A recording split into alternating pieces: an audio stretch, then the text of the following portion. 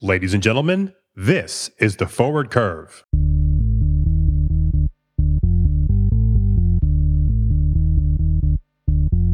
Hello and welcome to the Forward Curve, the weekly podcast covering the commodity markets and the global economy.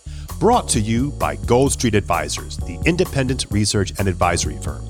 In this episode, we'll look into recent indications of a global manufacturing slowdown. I'm Christian Klavedetcher, and joining me is our chief analyst, Robin Barr. Hello, Robin. What have you got for us today? Thanks, Christian. As we've discussed on several podcasts in the past, economic growth is clearly a necessity for commodity prices. And on the face of it, the IMF's latest outlook is good news. But delve a bit deeper and we see there are some worrying signs as reflected in a much-watched gauge of global manufacturing activity. Monthly questionnaires are sent to purchasing managers in survey panels in over 40 countries, totaling around 13,500 companies. These countries together account for 98% of global manufacturing value added. I see. So remind us of what the IMF's latest update on the outlook for global economic growth said. Good idea.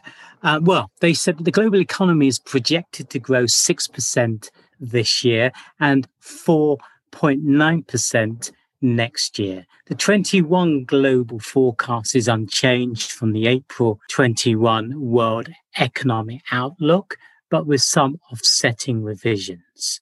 For 2022, the 0.5 percentage point upgrade derives largely from the forecast upgrade for advanced economies, particularly the US, reflecting the anticipated legislation that we're hearing about of additional fiscal support in the second half of 2021 and improved health metrics more broadly across the group.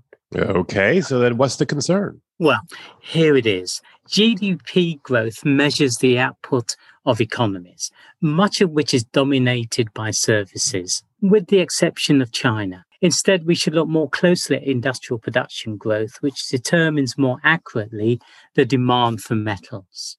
Specifically, the metals-intensive manufacturing sector is our focus, and whether activity is growing or slowing is key.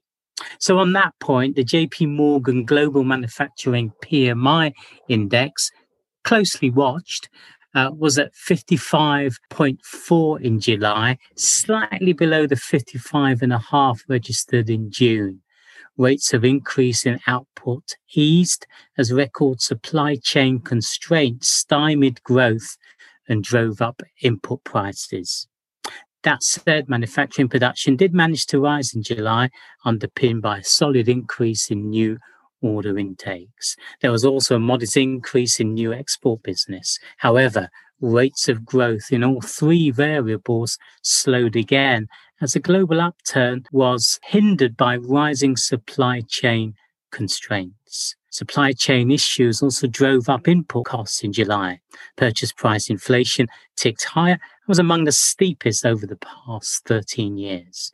China's activity was at its weakest for 17 months, and US manufacturing activity slowed for the second month in July to a 6-month low.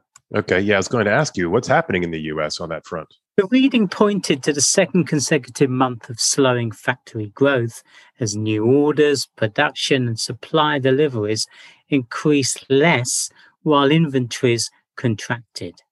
Panelist companies and their supply chains continue to struggle to respond to strong demand due to difficulties in hiring and retaining direct labor. Sentiments, I think, that the Fed has been echoing for some time now. Right. And so when it comes to commodities, what's the situation in China?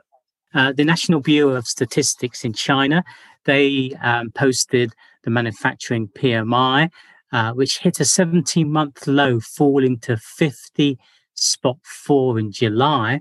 And this was the weakest pace of increase in factory activity since the contraction in February 2020, amid the increasing concern around the COVID outbreak in Nanjing, severe flooding in central China, and high input costs. Similarly, the National Bureau of Statistics China non-manufacturing dropped to a 5-month low of 53.3 in July.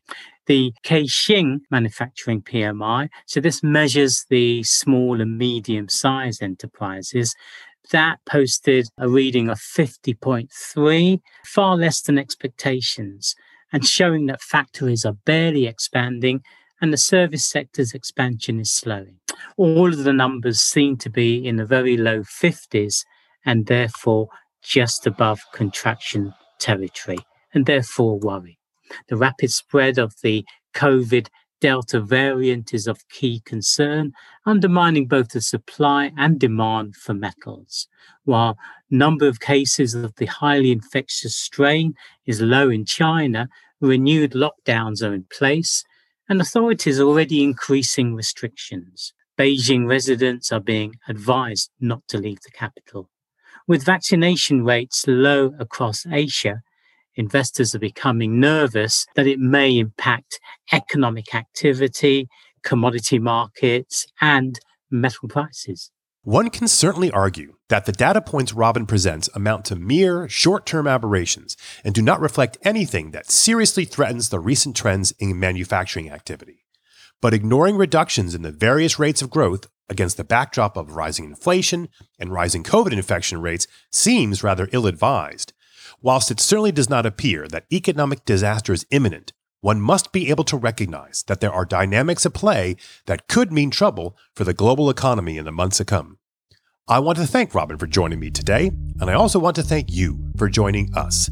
Please be sure to subscribe to The Forward Curve on your favorite podcast platform. I'm Christian Klavedetcher, and on behalf of the Gold Street Advisors team, I thank you for listening. And remember to always keep an eye and ear on the forward curve.